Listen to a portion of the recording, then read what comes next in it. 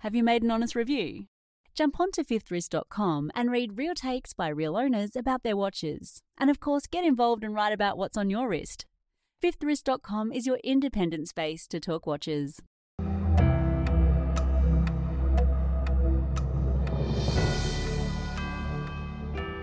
Welcome to the independent thinking show for Fifth Wrist Radio. This is a place dedicated to showcasing the great people doing interesting things in the world of horology. My name is Roman, and today I'm joined by my co-host and our resident troublemaker, Alex, the watch regulator. Hey, Alex, how are you? I'm good, Roman. I'm really good. I'm glad to be on your show now. It's great when I don't have to do any editing and recording and stuff, and I can just relax a little bit. So I'm looking forward to the show tonight. Yeah. Well, we're responding to the many, fan requests for our two shows to intersect. Well, when I say many, it's more like one, but still, hello, thank you for writing in. That's really cool. Pleasure to be doing this with you, and we've got a super show coming up. I'm really, really excited about this. Now, we've got somebody local to introduce, which is awesome. So I can actually say g'day to our guest. Hello, Josh. Thank you for joining us. Yeah, not a worry. Thank you for inviting me on. It's just a pleasure to be part of this. Oh, that's awesome. Now, Josh, do you want to introduce yourself and tell our listeners who you are, what you do, that kind of stuff? That'd be awesome. My name's Josh Hacko, and I am the technical director of Nicholas Hacko Watchmaker. We're a small and independent watch manufacturing company in Sydney, Australia. So we're the first and only watchmakers in the, I guess, maybe more truer sense of the word, making watches in Australia. And I'm the fourth generation, which is quite exciting. It was sort of thrust upon me. I'm the fourth generation in my family that does watchmaking. That's awesome. Now, did you want to do watchmaking, or did you really want to be a lawyer? And fourth generation, you're like, there's no choice. Truthfully, actually, I did want to be a lawyer. Late stages of high school, Suits had just come out, which is kind of that law-based TV show, and I got hooked on and like all the fancy dinners and all that sort of stuff. And I said, hey, if I want opulence, I gotta get myself this law degree. And I worked towards a law degree, and didn't quite get all the requirements straight out of high school, and said, well, the next best option is for opulence is to do watchmaking. And that was a massive mistake. There's no opulence in this side of the watchmaking. I guess all the computers have their opulence. No, but truthfully, I did mechanical engineering, and that sort of led me down the watchmaking path. But that path had started a long time before university and kind of higher education. I was born really into the workshop, and every day after primary school, I mean, mum and dad didn't really have a lot of spare time outside of work, so I sort of had to go to work before, like straight after school, I had to go to work at maybe age 6 or 7 before I could go home, and that meant that my afternoon was always occupied by a workshop visit. And then that workshop visit turned into working at like the ripe old age of 10 during the school holidays at our workshop. And I keep saying workshop. It was like back then we were in a suburb of Sydney called Mossman, and we did mainly buying and selling secondhand watches and watch repair. Those were the two things that we did. And we had a very small workshop in the back, just with some kind of manual machines, and I spent all the time there. So then when 14 and 15 came along, Dad, Nick, he sort of planted the idea of watchmaking, but he didn't push it. He didn't force it at all. And I developed a really keen interest in it. I thought that it was like the best thing on the planet. And I loved playing Lego, and this seemed like just miniature Lego.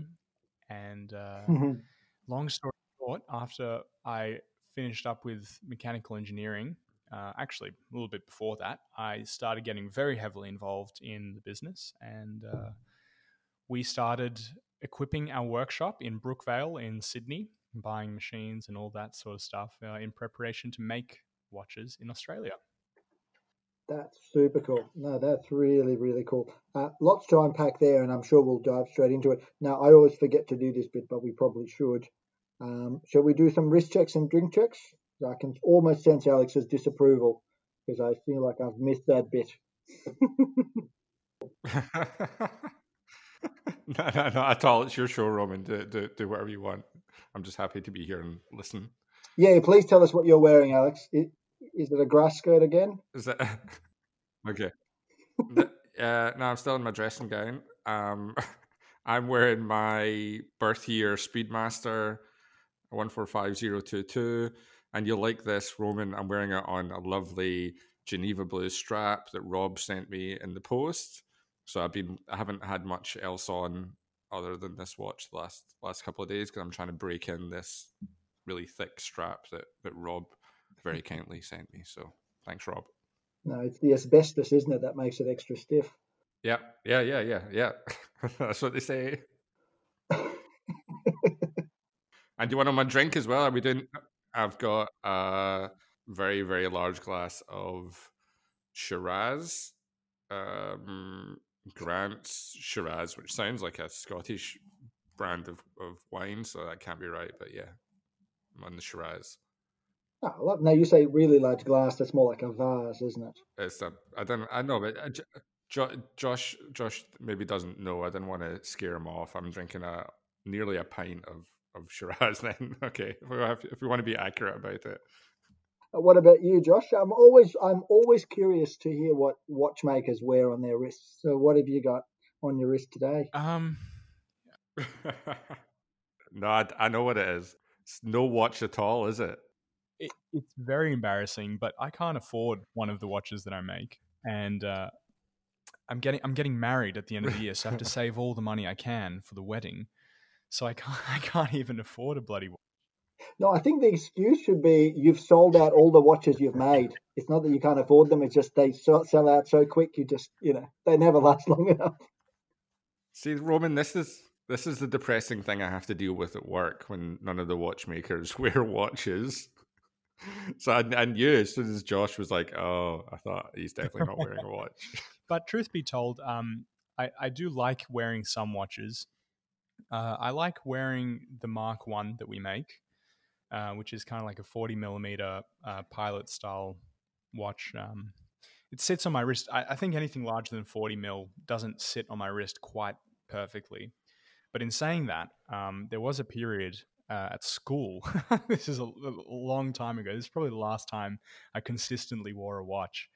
And Dad sort of started as a watch dealer, so he had like more than 500 watches a year just pass through and pick what I wanted. And that's, I guess, where the desensitization came from. I didn't really like watches because I saw all of them. I saw what there was to see. But I started wearing a 5513 to school every single day, and I was in like year 10 or something like that. And that was the last time I consistently wore a watch. It was far above my pay grade. That is a boss move in year 10.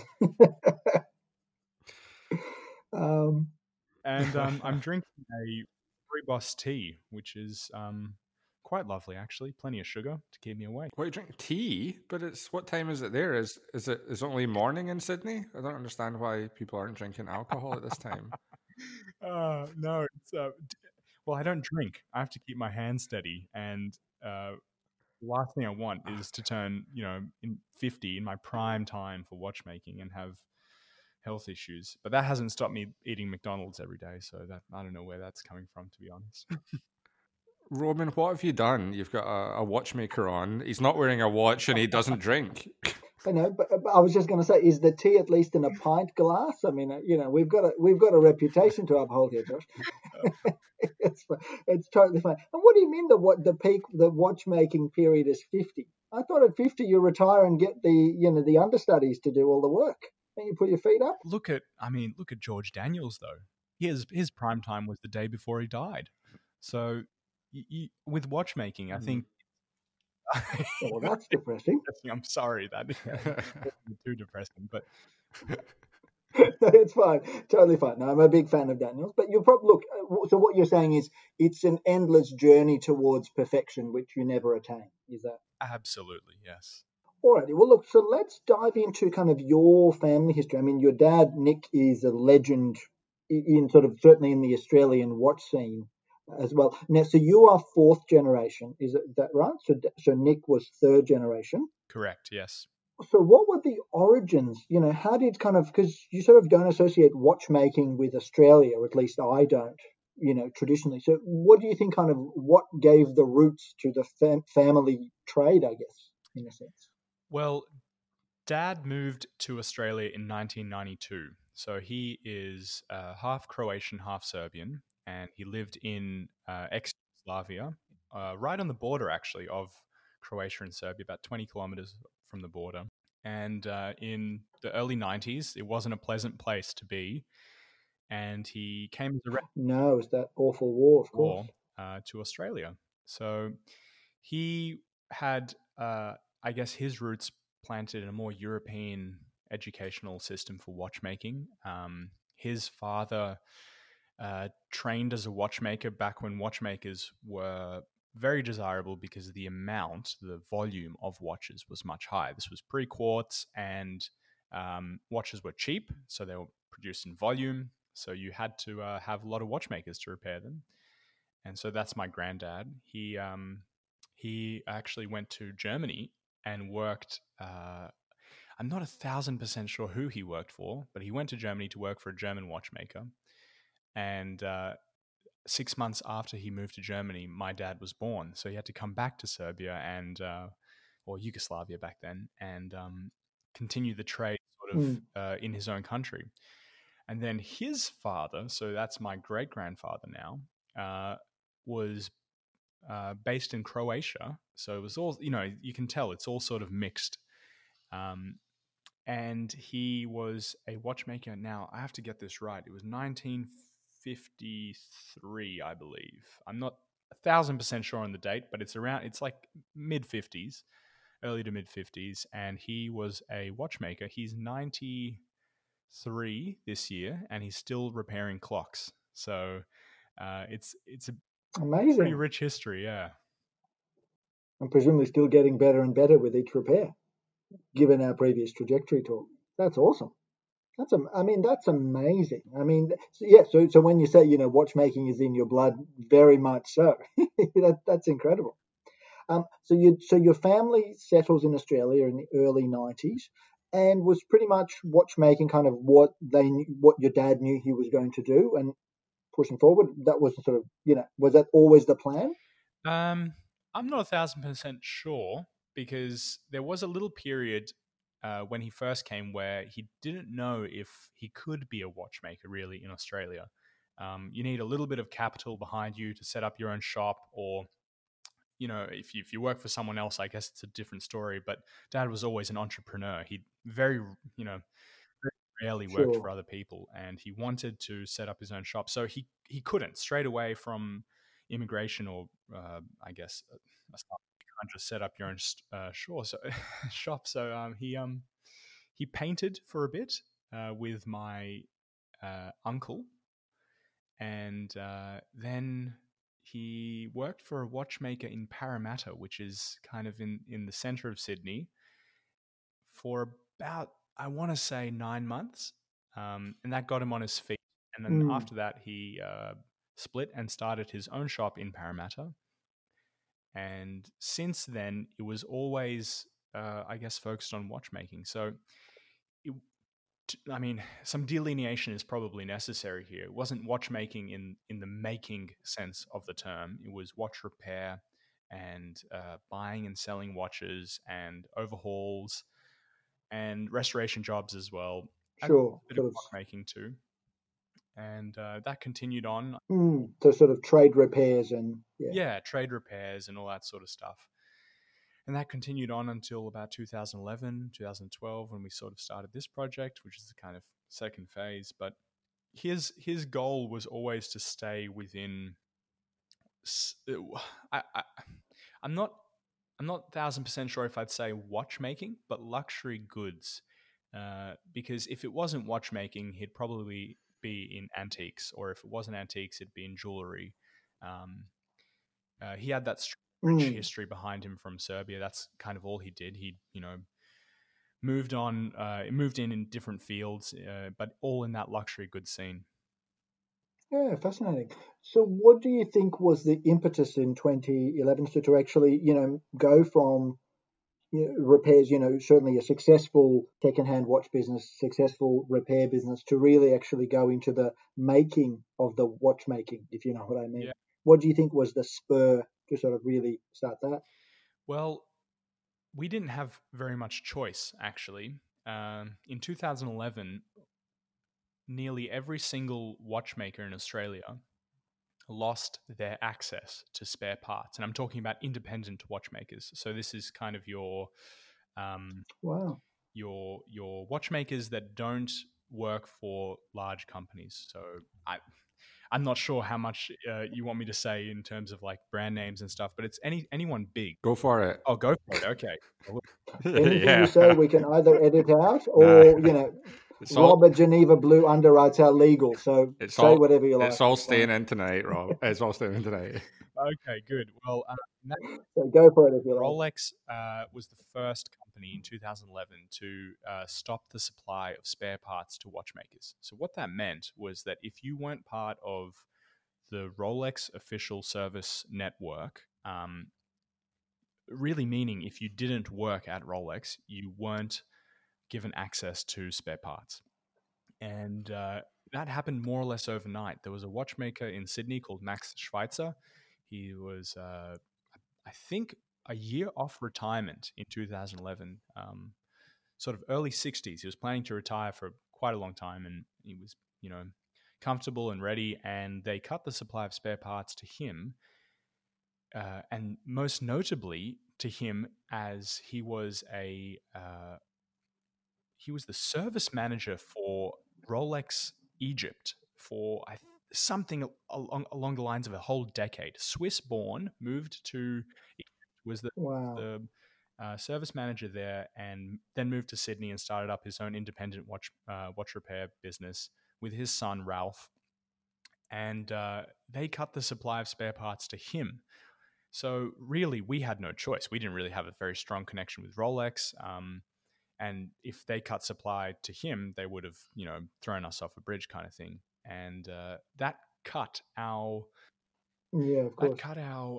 repairs side of the business probably in half overnight, just from Rolex withdrawing. And within 6 months, Richemont and Swatch Group also withdrew at sort of varying levels, but it became much more difficult to source spare parts. And the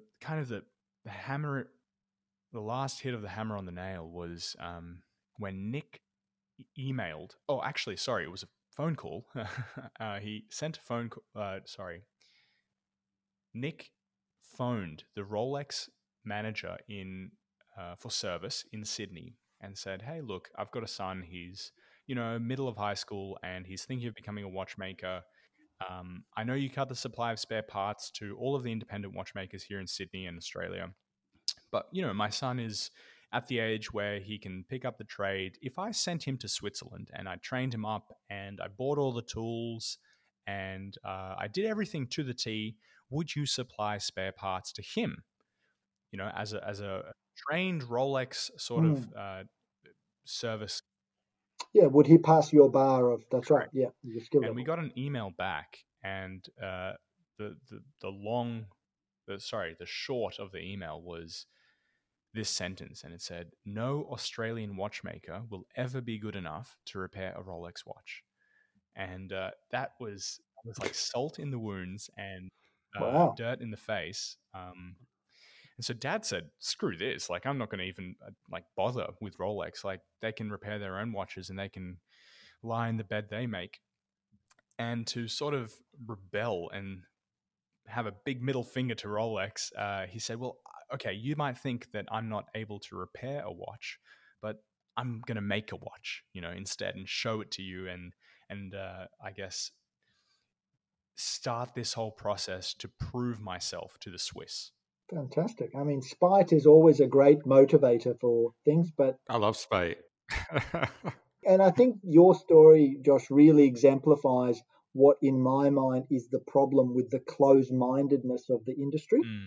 You know, which I think is a really terrible thing. So is that where the name of the brand came from? The Rebelled? Was that sort of the origin of that word? That's right, yeah.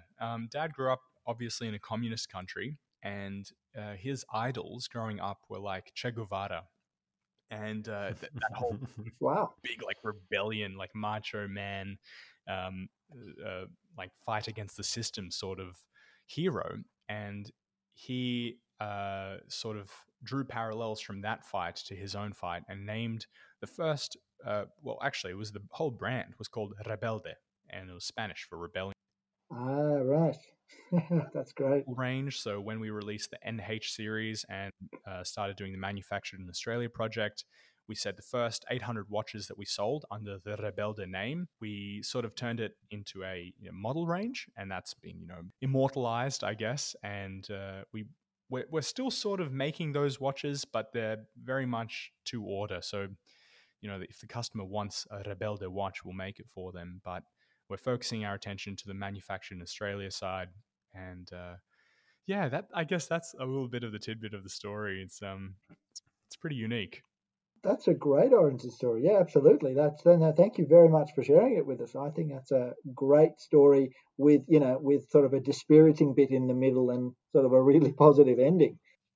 I was just going to say it's a bit like the kind of David versus Goliath type thing, but David didn't just come back with a slingshot. He's thinking much bigger than that, and he's been motivated to go above and beyond. And I think I'd be interested to see how things would have played out if the supply had stayed the same for your spare parts and stuff, and if things would eventually have progressed to where they are just now. I kind of doubt it from seeing videos and stuff with your dad.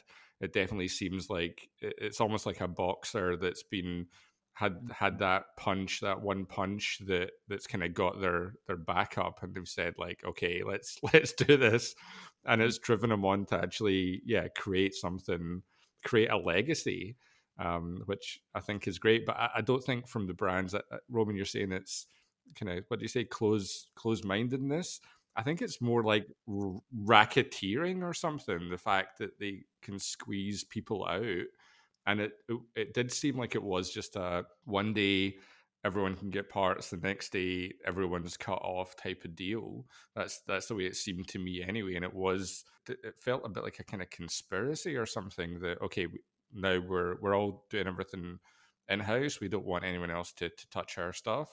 Like from tomorrow, those times are over, and these people are just going to have to kind of deal with it, even though they've been a huge part of the watch industry for generations and generations. Absolutely. I think the decisions that Rolex and Richemont and the Swatch Group and all those other big players made was driven by Swiss corporate greed. And I don't shy away from saying that because I've seen it firsthand, and they freely admit to it. It's not as if, that they're ashamed of that. If they can make a buck somewhere, they will. But it's frustrating because it's short-sightedness combined with the corporate greed.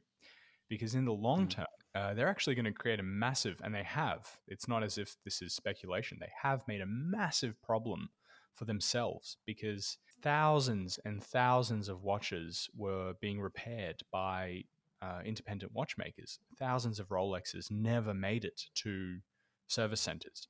And now they've had to deal with this influx. And you only have to go to your closest Rolex friend owner, if you have any friends that own Rolexes, and ask them how long it... God, no. Yeah, God, no. No friends that...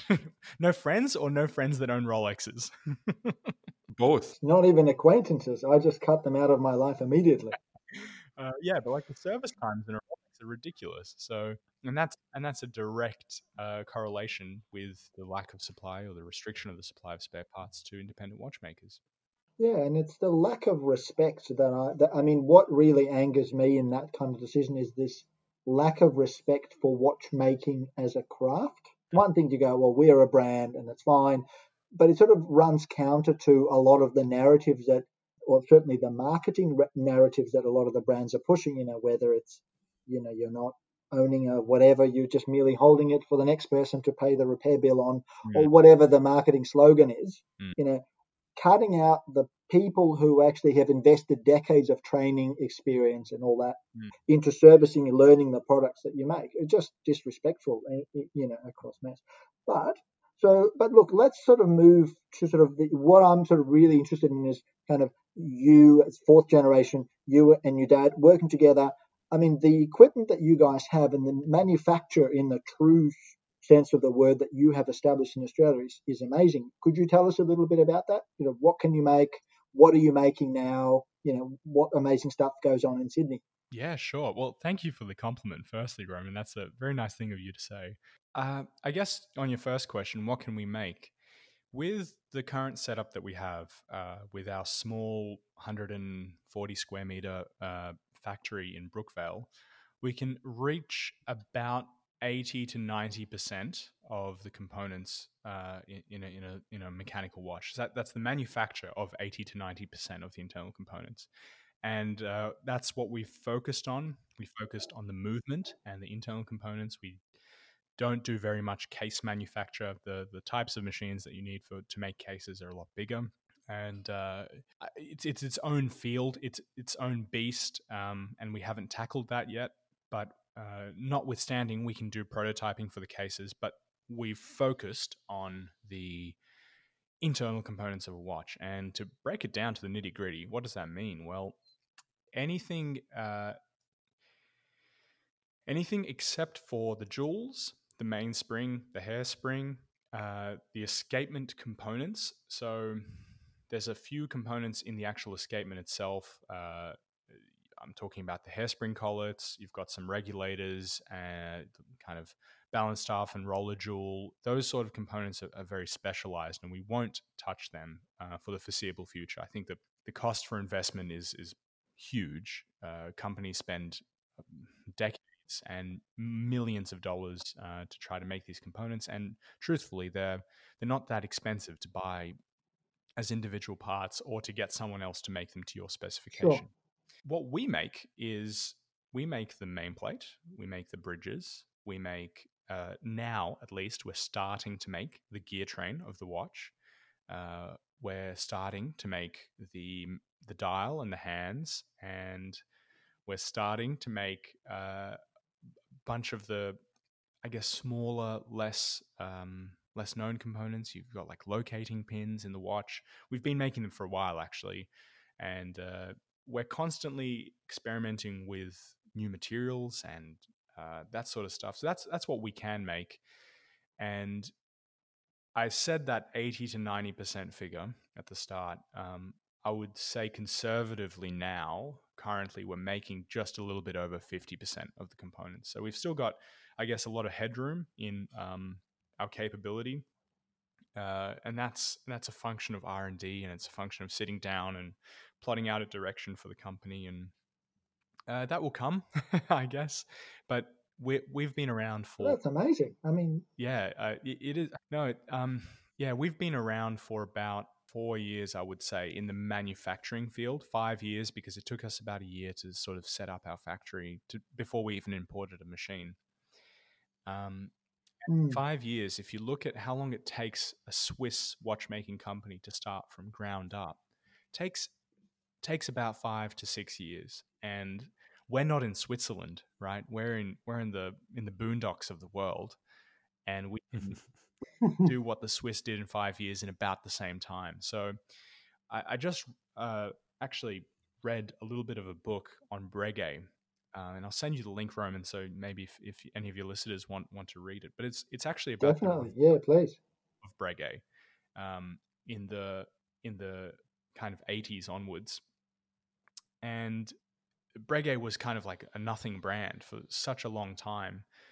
And these two guys restarted the whole company, and it took them 15 years to establish Breguet as a proper brand that was respected by collectors and that had, credentials in its manufacture. And I looked at that just two, 3 nights ago, and I said, well, okay, it's taken us 4 or 5 years to get to where we're at. That's pretty good. You're on track. Yeah, absolutely. One of the questions I sort of had in the back of my mind to ask you was that sort of, manufacturing, once again, in the true sense of, the watch industry sense of the word, manufacturing, making things so far away from Switzerland, what were sort of the difficulties and what were the opportunities that you think are available to you being away from there? Are there advantages to being further away? Yeah, the biggest difficulty is also the biggest advantage. So everything is at minimum 2 weeks away. So if you want to air freight something in, you can get it quicker, but not much quicker. So 2 weeks is what we say is the minimum Right. lead time for anything. That's raw materials, cutting tools, that's a whole machine, anything. 2 weeks away minimum. If you want to progress in a sort of industrial manufacture sense, or even as like a prototyping handmade sort of sense, you want things quickly. You don't want to wait 2 weeks for every single piece of material. And so that's the biggest challenge, but it also presents the biggest opportunity because especially for finished parts, let me give you an example. Let's say I draw up a set of hands that I want made. And I have a contact in Switzerland that can make them for me. So it's 2 weeks for shipping if he has like my design already in stock, which is, doesn't happen because they haven't even made it yet. So it's 2 weeks for delivery. Let's say conservatively 8 weeks for manufacture, and then another week of fluffing around because their admin team, someone on their front desk is sick or something like that. So we're talking at least 3 months of waiting for some hands. We sort of got put in a position because we're so far away and because we don't speak French and because we're not Swiss and all the rest, that we've sort of been forced to band together and make stuff ourselves. And that's the biggest benefit, So the consideration is that you have to have the basic raw materials and you have to have the basic cutting tools and the basic machine and all the rest. But everything else is just up to your imagination and dependent on your skill and your fervor for pushing the boundaries. And so a concrete example is about 2 or 3 months ago, we started really thinking about our next model and sort of chatting about what it will look like. And we said, well, we don't really want to wait for these hands and these dials to come in. And I sort of threw it out and said, well, why don't we just make them? We've got all the stuff here. Sure, we might be limited in our knowledge and our expertise, but that's just a function of time. So we sat down and about a week later, we got our first dial. Look, nothing to look at. I wouldn't put it in a watch, but it existed. That's and awesome. It didn't a week before that. And sort of that limitation that the distance imposes on us forces us to be creative. And I love that. That's awesome. I mean, to me, that's a wonderful kind of origin story, and that's why I'm really passionate about independent watchmakers, but I'm particularly excited about sort of Australian independent watchmakers. That's awesome that it's happening in Sydney, and not in Geneva, Zurich, or whatever. That excites me no end. The stuff that you're making, you were saying main plates and a lot of large components.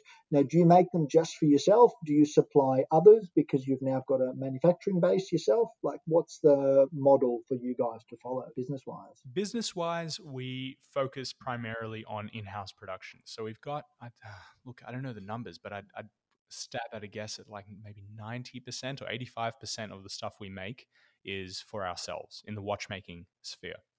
And the other 10 to 15% is for other watchmakers, and that's people in Switzerland, people in Germany.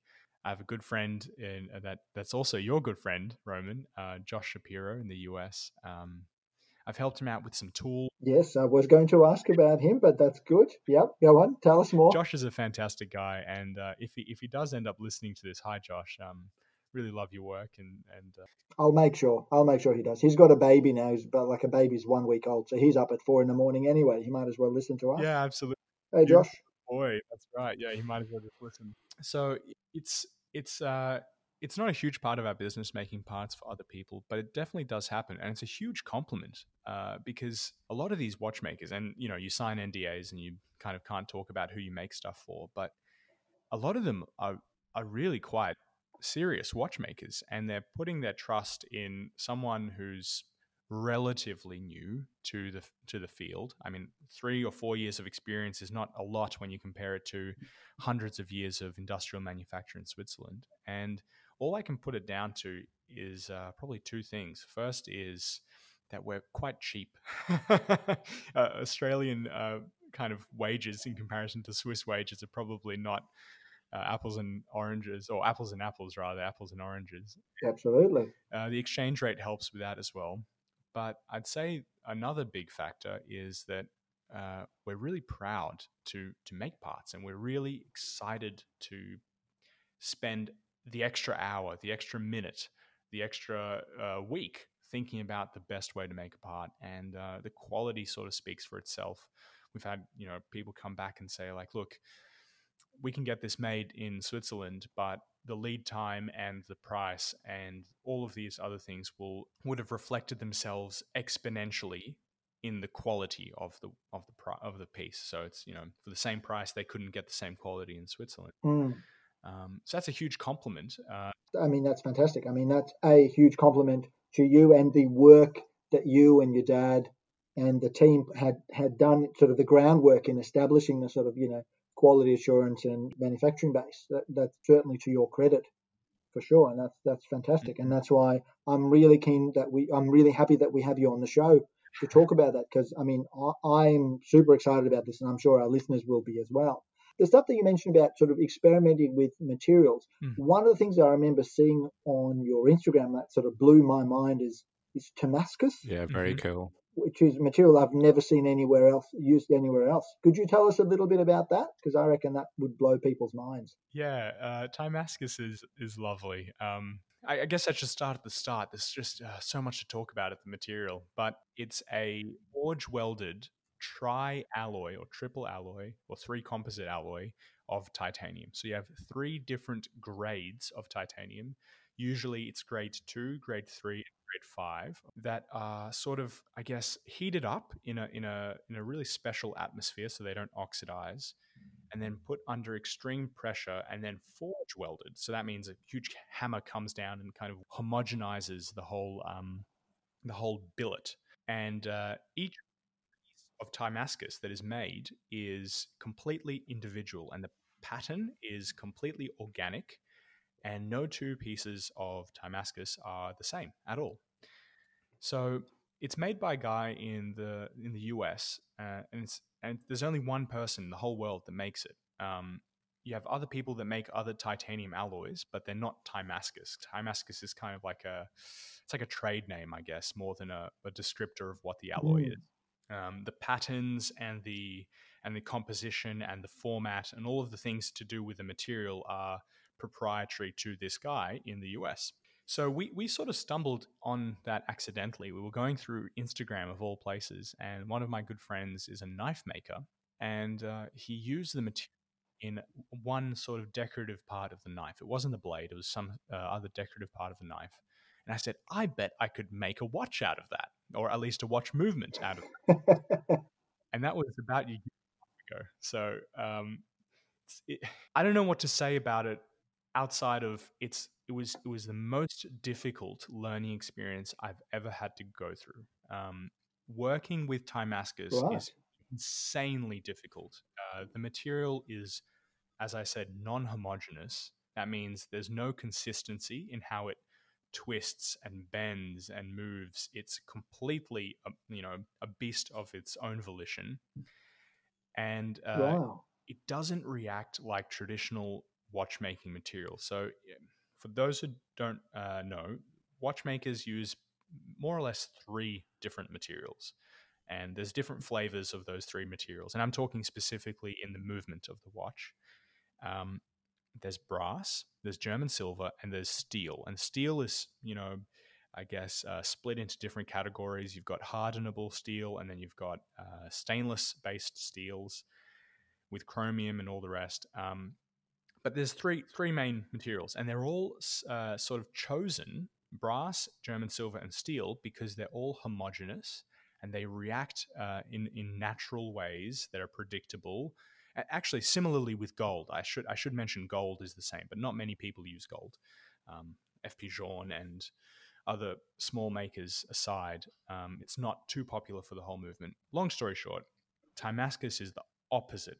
All of those materials. You have internal stresses. You have unpredictable sort of stress-based movements in the actual material. So that means if you carve out a little bit of Timascus, you release some stress in the material, and the material will just pop on you. It will move, and we're talking not insignificant movements. We're 40, 50, 100 microns, which it might not seem like a lot, but that's huge.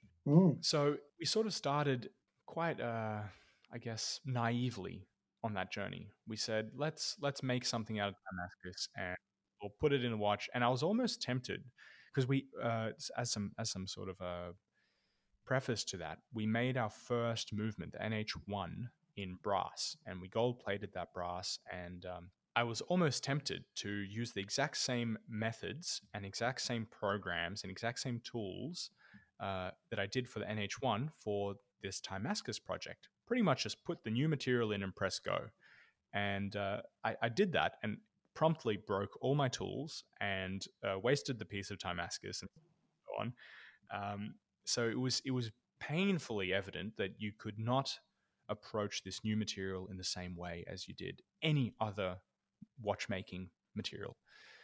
And that sort of started us on this journey where we really invested in understanding how to achieve the tolerances that were required in Timascus. And the parts that we're making are also, they're not purely decorative. The main plate of the watch has about 85 features on it that have to be within specification.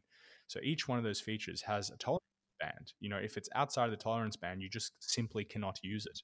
Some tolerances are, as tight as plus or minus 3 micron, which is a 30th of the width of a human hair. So we're yeah, well, I saw, I think you recently did a post, and I encourage everybody, all of our listeners, to go check out your Instagram and actually see what it looks like, because it will blow your mind what Timascus looks like. I think you recently did a post where you showed a main plate that was machined and finished and, all done up, but I think one of the jewel holes was, I think, 3 microns too wide or something, and he said, well, we can't use it now or something, which I thought was fascinating. And I posted that on Instagram because I wanted to show people that it's not all glory. A lot of people on social media just post the highlight reel, and this was actually like a really depressing moment because I'd sunk like 20 hours or so into this part, half a week's work. I find out at the very end that it sort of slipped through the QC process and made it to assembly with a fault. And it's hard because I'd love to say that's an irregular occurrence, but our failure rate for Timascus is nearly 40%, which is mind-boggling considering how expensive the raw material is. One billet, which might give you 2 watches, so one billet of Timascus can cost up to $1,000. So if you're scrapping 40%, it gets very expensive very quickly. But I guess it then goes to show that the lucky owners of one of those watches should really appreciate the blood, sweat, and tears that went into the production of that particular one, given all the risks and all the things that could go wrong. I mean, that should make the watches even more special than they are now. I'd like to think so. And we've got a lot of customers that really kind of hone in on that when we explain the story and we walk them through the factory if they want to see it, and they realize really quickly that this is blood, sweat, and tears, as you said. And we show them the scraps and we show them, hey, this could have been your watch, but we didn't settle for anything that wasn't perfect for your watch. And I guess the mentality from where that comes from lies very deeply in the repair side of Nick's business or Dad's business. He hates seeing watches come back from repairs. It's the worst thing on the planet to send a watch out and a week later the customer come back pissed off, that his watch isn't working after paying, up to $1,000 or more for an overhaul. And so he wanted to make the watches that we make as robust, reliable, and repairable as possible. So, robust if something does eventuate in the lifetime of the watch. You hit it somewhere or whatever happens, it will survive that. Reliable in the sense that it'll keep going for a long period of time in between service intervals, and repairable so that when it does come back for an overhaul or for a problem, that we don't have an issue. We don't have a long lead time where we have to remanufacture something. We've got A, the parts in stock, or B, the parts are simple enough to just repair on site and things like that. So Timascus presented so many problems in that field that it's almost impossible to just wrap up in a couple of minutes. Like it's to make something out of Timascus that satisfies, it's impossible. Can we talk about value a little bit? Because I think this is going to be kind of an interesting topic with your watches. When you look at the quality, I've never seen one of your watches in person, but when you look at the quality of them, and I'm sure there are Swiss watches that you've seen that you can say that there's comparable level of quality there. What is the kind of price difference? Like, how much more basically could you charge for your watch if it was being produced in Switzerland, and what kind of value proposition, to use a overly used Hodinkee term, do your watches represent to collectors out there? Oh, this is such a tricky question. You're asking an engineer like money questions. I'm the wrong. It's tough because if I say that my watch is great value for money, I sound like a pretentious watchmaker that thinks his product is the best thing on the planet. But truthfully, and I'd say this. You just sound Swiss, so it's fine. Just go with it. No, but truthfully, as humbly as I can say, I'd personally like to think that our watches represent the best quality that we can achieve. Okay, and what does that mean? Well, in comparison, and if you made it a comparative sort of study, I'd struggle to see how you'd pay less than 5 figures for a watch of similar quality. I only say that purely on the engineering side and the process side, because the amount of time it takes to put a product on that top shelf of quality increases exponentially, right? The closer you get to perfection, the longer it takes. And we've set in place certain sort of milestones that we have to reach before we ship the product. And if the Swiss were to reach those milestones, their watches would cost in excess of $10,000 plus. When you talk about value, I think when you talk about value and luxury goods, the conversation starts to get really, really funky really quickly. Yeah, because the person that paid $150,000 for an Acrivia watch, for example, will always say that their Acrivia watch is the best thing on the planet. But I can tell you now that Acrivia don't make their watches, and they only hand finish them. So what does that mean for the person that spent $150,000 on their watch? Well, in their mind, the value might be associated specifically with their hand finishing, technique, and by all means, beautiful hand finishing. But for someone that's maybe interested in the manufacture of a watch, they might say, "Oh, $150,000, I've been ripped off. They don't even make the bloody thing." Yeah. So I'm very hesitant to compare ourselves to anyone else because we're 5 years old. There's companies out there that are hundreds of years old. And if I suddenly say, "Oh, okay, my polishing is as good as Patek Philippe," no one's going to take me seriously. And truthfully, it's probably not as good as a Patek Philippe because they have a dude that's just, dedicated to finishing that part for his whole life. So it would be stupid for me to even compare. I don't know. I think when the way you're talking and the research I've done on you guys, and this is a thing that's a big deal for me, there's an honesty and an authenticity that's there that can't be denied. So when you're talking about other people who just finish the parts, and I've heard that as well from watchmakers that I work with who have friends that work in major high-end watch companies where people think everything is made by hand, but they just same thing. They're known for their finishing and they just finish the parts. That's it. So when you're as open, I guess you guys seem a lot like an open book to me. So I think when you're in a position where you can say, as long as you're being honest, the minute you're not being honest, then you're done. But you can be honest and passionate about what you're doing. And I think that's probably important because it is a difficult sell probably to a lot of people to spend a lot of money for a watch made in Australia when they've had such a long period of time with this Swiss made, Swiss made, Swiss made, Swiss made thing, while in the background the actual authenticity of the Swiss made part of it has been kind of being eroded away.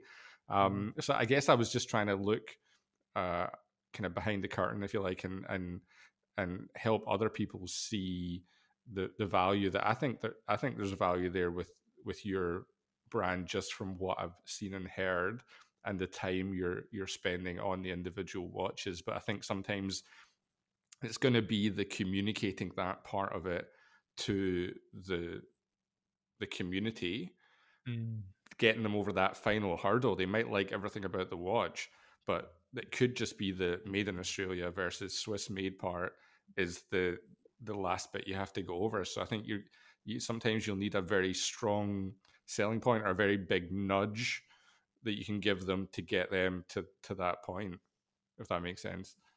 Well, if you ever want to work in marketing, you'll have a great career.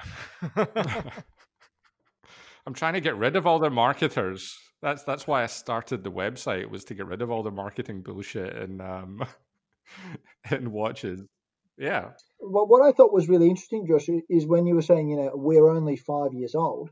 I mean, you're only 5 years old with the 4 generations of watchmakers and all their experience that's been rolled into the last 70 years, right? So the time, so I think, your father's experience and his father's experience and his father's experience before that really rolls into the pinnacle of what you're trying to do now. Because certainly in my mind, I can see a direct link to you now manufacturing stuff in Australia to this incredible degree, all the way back to, the watchmakers in Croatia or Serbia, really thinking about, hey, what could we do as the best possible thing? How would we move this forward? So I think there's a definite narrative there in that direction for sure.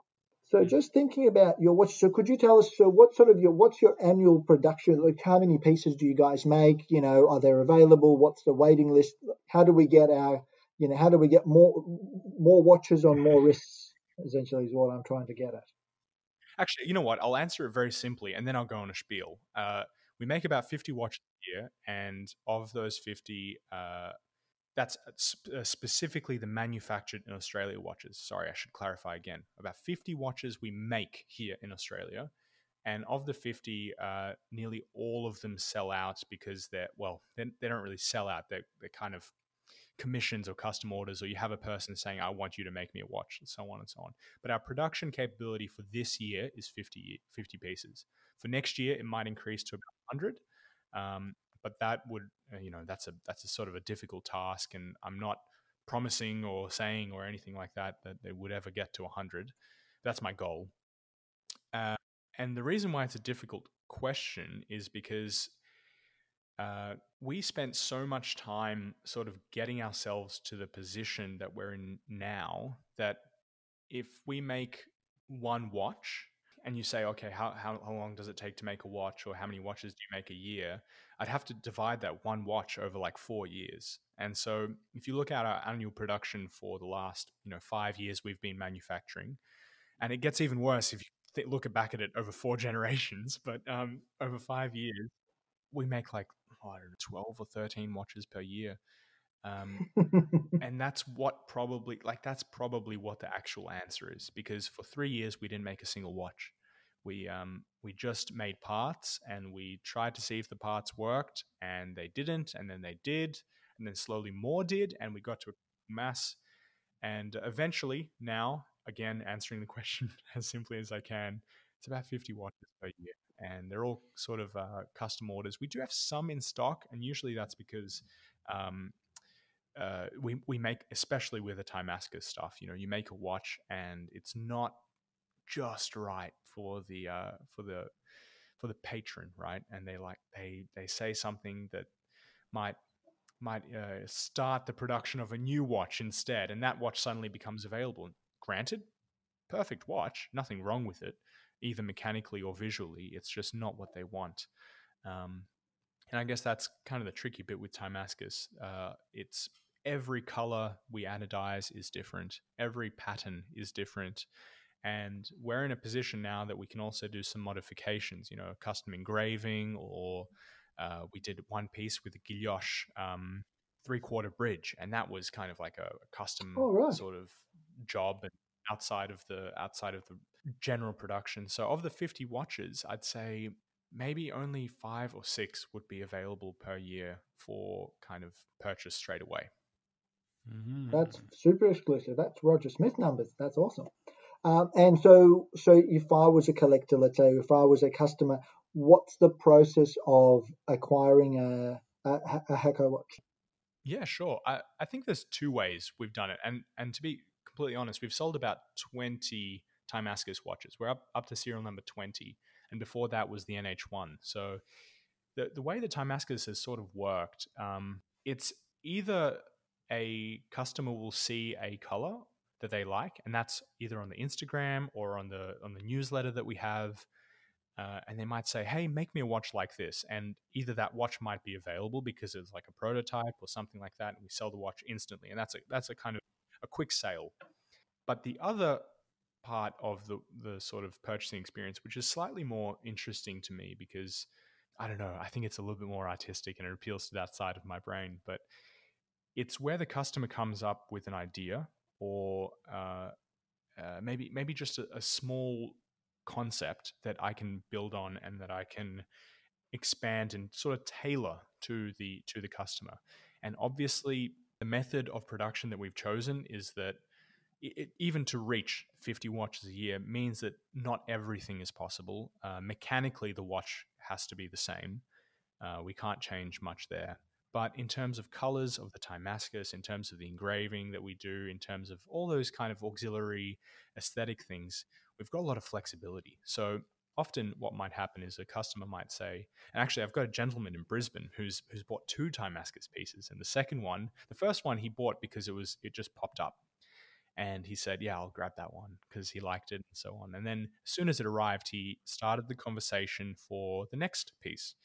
And I've been going backwards and forwards with him, trying to figure out exactly what he wants and making him that watch. And so nitty gritty, if you really want to get in contact and you really like what we do, the best place is, funnily enough, Instagram. I check the Instagram constantly and I'm always active there. But if you're kind of interested in a little bit more formal approach to the whole process, we've got our email and we've got actually a boutique in Sydney as well, in Castlereagh Street, where you can pop in and have a look at what's available and maybe some samples and all the rest. So I guess those are the avenues for sale. Fantastic. And so to date, have most of your sales been sort of local Australian collectors, or have you got sort of overseas connections? Our first Timascus watch, we sold to Switzerland, which was kind of like the biggest. I don't know. We partied that night. It was the best feeling ever, and that was towards the end of last year, maybe November. And since then, we've had maybe 3 sales, or 3 or 4 sales internationally, and the rest have been local. So a majority, I'd say, 15 of the 20 watches have been local.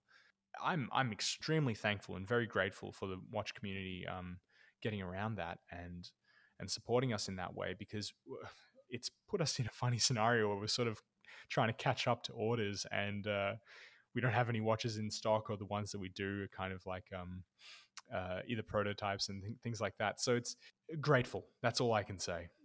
Yeah, it's a good problem to have. You've got a full order book. That's the best position to be in, I would imagine. So with your production, do you currently offer both Timascus and non-Timascus movements as well, or is it primarily just Timascus only? So currently it's just Timascus. That's our focus for the next, probably, I want to say 3 or 4 months. We'll be focusing on that. And when we do sort of depart from Timascus, I doubt it will be a hard departure. Most likely we'll have Timascus in the movement somewhere as a signature, because we've just fallen in love with the material. It's so pretty and it's so unique that it would be a shame not to have it in a movement, even if it's just, a small little dot here and there. But we don't have any concrete plans, and that's why I say 3 to 4 months, because a lot can change in that period of time. But we don't have any concrete plans to, for example, remake the NH1. That was 25 pieces, and they're sort of locked in time. We're not going to make an NH 1.1 or something like that. The next series we'll make is going to be completely separate to the previous two. Okay. I was going to ask, so you're saying you might not even be able to answer this. If you can't answer this, I'll stop asking all the difficult questions. But I guess once you're up to full speed, if you like, and you have all the equipment you have, you're able to use it to its full kind of capabilities. What's the end game that you and your dad and the company have in mind? Is there an end game? Do you have something in mind that you think once we have everything up to speed, we'll be able to create X, Y, and Z, or are you just kind of working it out as you go along? I'd say it's more of the second option. We are working it out as we go along. But in saying that, everyone has ideas. When you make your first wheel or you make your first main plate, your mind instantly jumps to the tourbillon that you can make, or the chime mechanism that you can incorporate into the movement, and say, oh well, what if I made the gongs from Timascus? How cool would that be? Or how cool would the strikers for the minute repeater, like how cool would they be in Timascus? Or your mind just wanders so quick. And realistically, we have the technical capability to make all of those things, to sort of really deep dive into the complicated watch market. But I think there are a lot of sort of issues with going into that straight away. We're a really small team. There's only 3 of us in the factory, and a project like that might take just in development. So that's without making anything. That's purely on the computer, taking the drawings or the sketches and putting them into solid models, and then working on the mechanical side of the watch. That could take a whole year, for 3 people, just working on something complicated. And I think in our stage of the business, we'd be very hesitant to spend a whole year and sacrifice production to go down that route. And the temptation there is to go to Switzerland and say, oh, okay, someone has an existing design for a movement, and we'll maybe borrow elements of the design, and I'm talking mechanical design. We'll borrow elements of that movement, and we'll, buy the rest of the components that are a little bit too difficult to make, and we'll employ a Swiss engineer for 6 months to sort of work on the project side in Switzerland, so he can manage all that sort of stuff and ship all the parts in here, and we'll make a complicated watch in Australia. I don't want to shoot myself in the foot and say something irrational, but honestly, I think that would be regressive.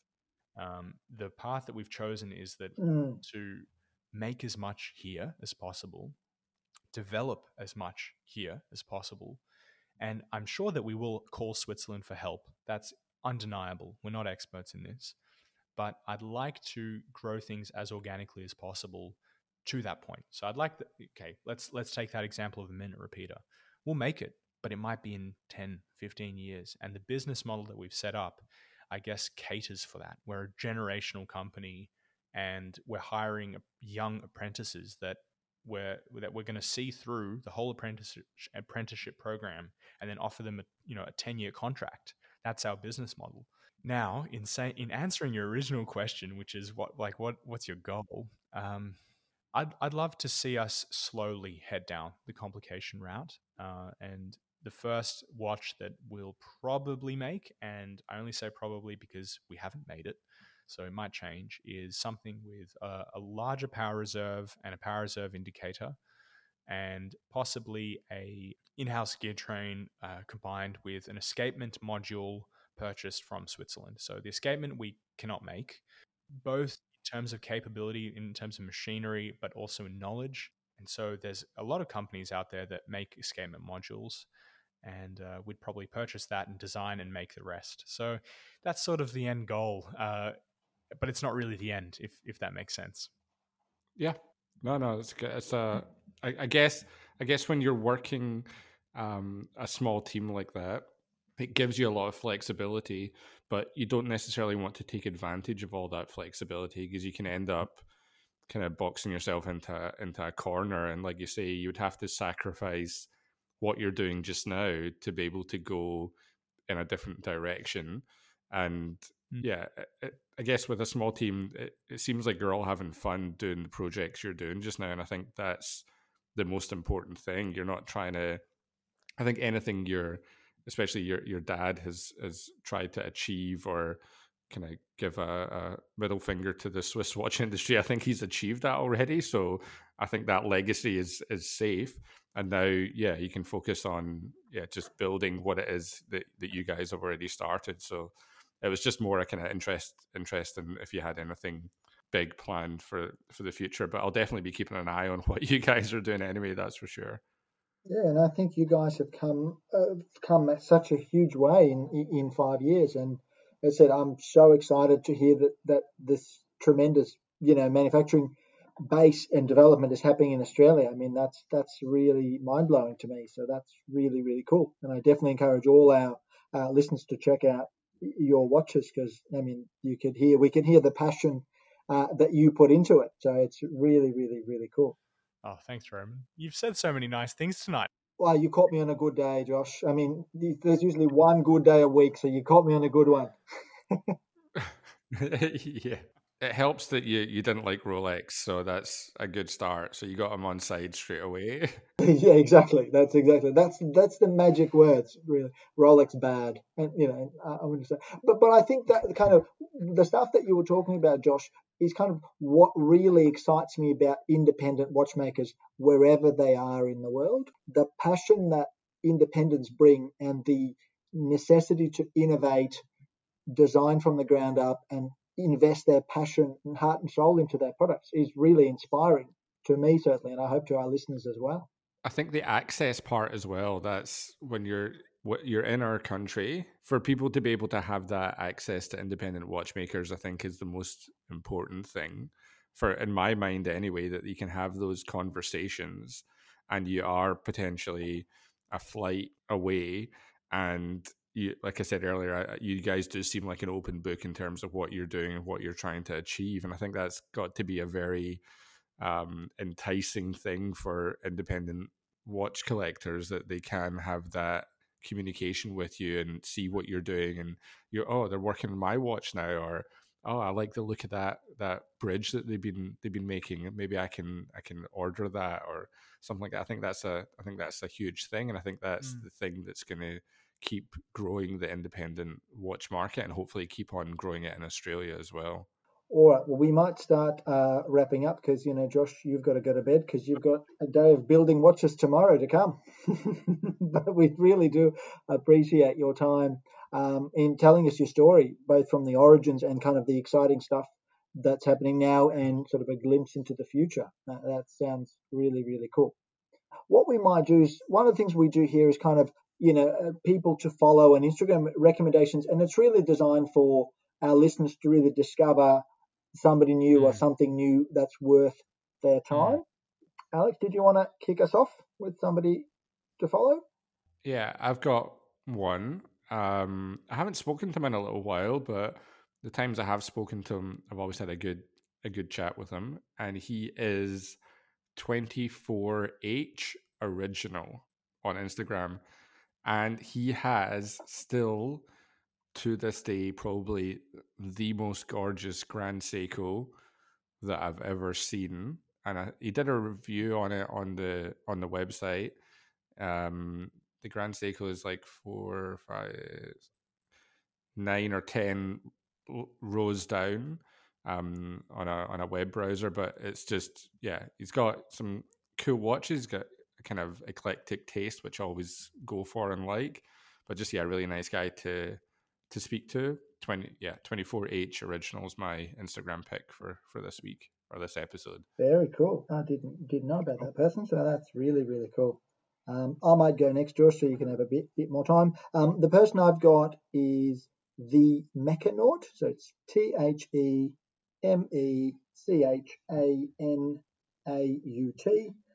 He's a lovely guy from Scandinavia. What made me think of him, Josh, is when you were talking about knives. Jasper is this guy's name. He's a lovely guy. He's into watches and he's also into knives. So yeah, really, really cool.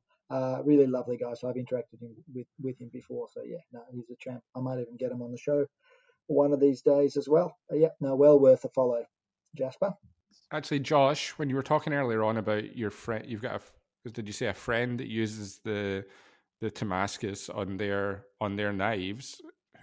What knife maker is that? There's a couple. I've got a couple of friends that use it, but the one that I saw was John Grimsmo. Yeah, I know. Yeah, I've seen. Actually, when I watched some of your videos, I could feel like a connection between the kind of stuff you were doing and the stuff that they were doing. Because I remember watching their YouTube videos. Oh God, I can't remember how many years they've been doing YouTube videos for, but at the beginning when they got their first CNC machine, and you could see the whole thing evolving episode by episode, and problems would come up, and then they would fix it, and just to see where they're at now is just amazing, and it's so motivating for anyone who wants to make something, and especially from a CNC point of view. It's everyone should go and definitely check out their YouTube videos and stuff, because it's absolutely, even if you're not into knives, it's just really fascinating to see. They're brothers, aren't they? Is that right? Yeah, John and Eric, they're brothers. Yeah. Cool. Yeah. And what about you, Josh? The person that I follow on Instagram that I think is critically underrated when it comes to watchmaking specifically is a guy called Kilian. And Kilian's based out in the Black Forest in Germany, and his Instagram handle is watchmaker.kl. And Kilian is probably one of the best watchmakers I know. Oh, wow. He's quite young. I think he's kind of like late 20s, and he's been working on his project, which is making his own watch, for the last, I want to say like 4 years or 5 years. And he has, again, like what Alex said, he's logged his entire progress on Instagram. And I've plugged him a couple of times, but I can't plug him enough because we talk, nearly every day. It's fascinating to see how his mind works, and he's helped me a lot with a lot of the stuff that I've done here. And I would like to say that I've helped him a little bit. I think the equation is much more balanced in his favor. Yeah, I guess long story short, he shows what it takes to make a watch by hand. A lot of people, especially now in the last 5 years or so, have claimed to make watches by hand. But I can tell you for free that there are a handful, I'm talking less than 5 people on the world currently that are making watches entirely by hand. And Kilian's one of those people. So he's a great guy to follow. Shoot him a message. He's like a genius when it comes to all things mechanical. So if you have any watchmaking related issues, hit him up. That's awesome. Okay, I think, Roman, you've got your next podcast guests lined up already. Yeah, no, locked in. I was typing away while you were talking. No, I don't. No, that's not true, Josh. I was listening, hanging on your every word.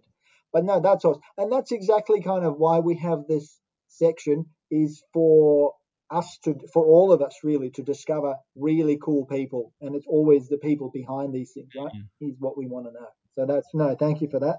That's a fantastic discovery for all of us. Yeah. All righty, Josh. Now, where can our listeners find you? Where are you located? Tell us all your details.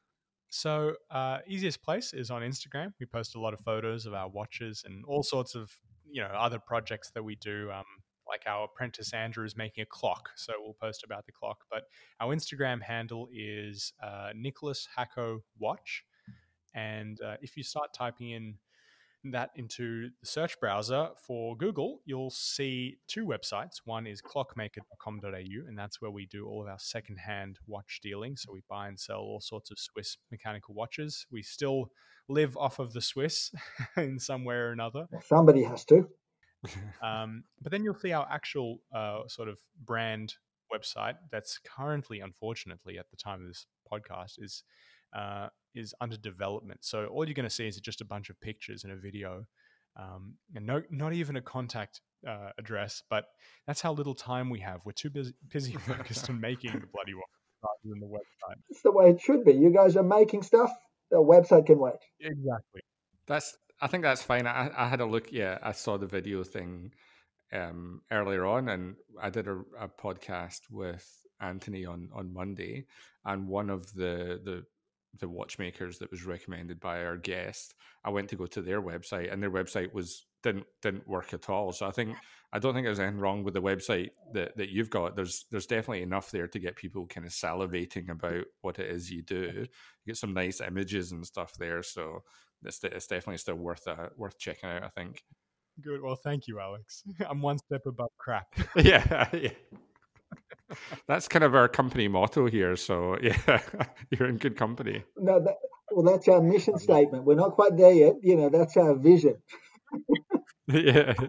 You're like half a step, right? Yeah. Well, we're getting there. We're far away from Switzerland. We're a work in progress. We're all about honesty and integrity in the process.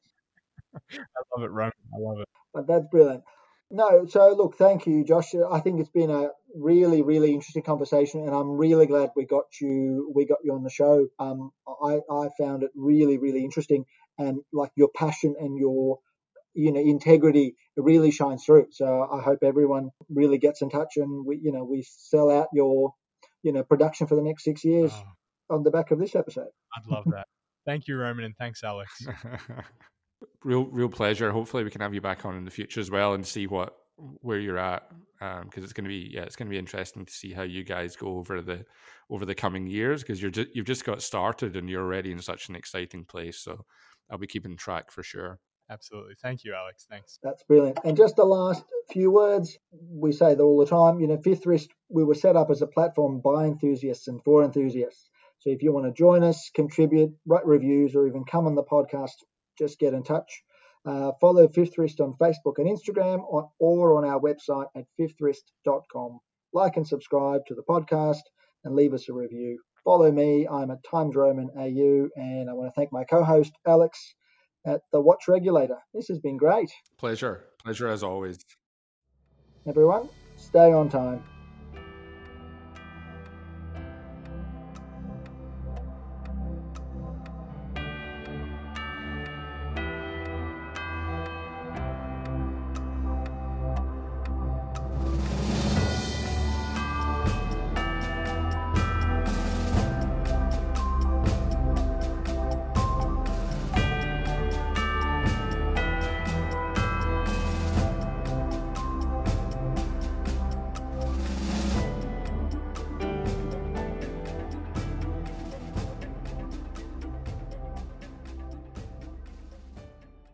Fifth Wrist is by the community for the community.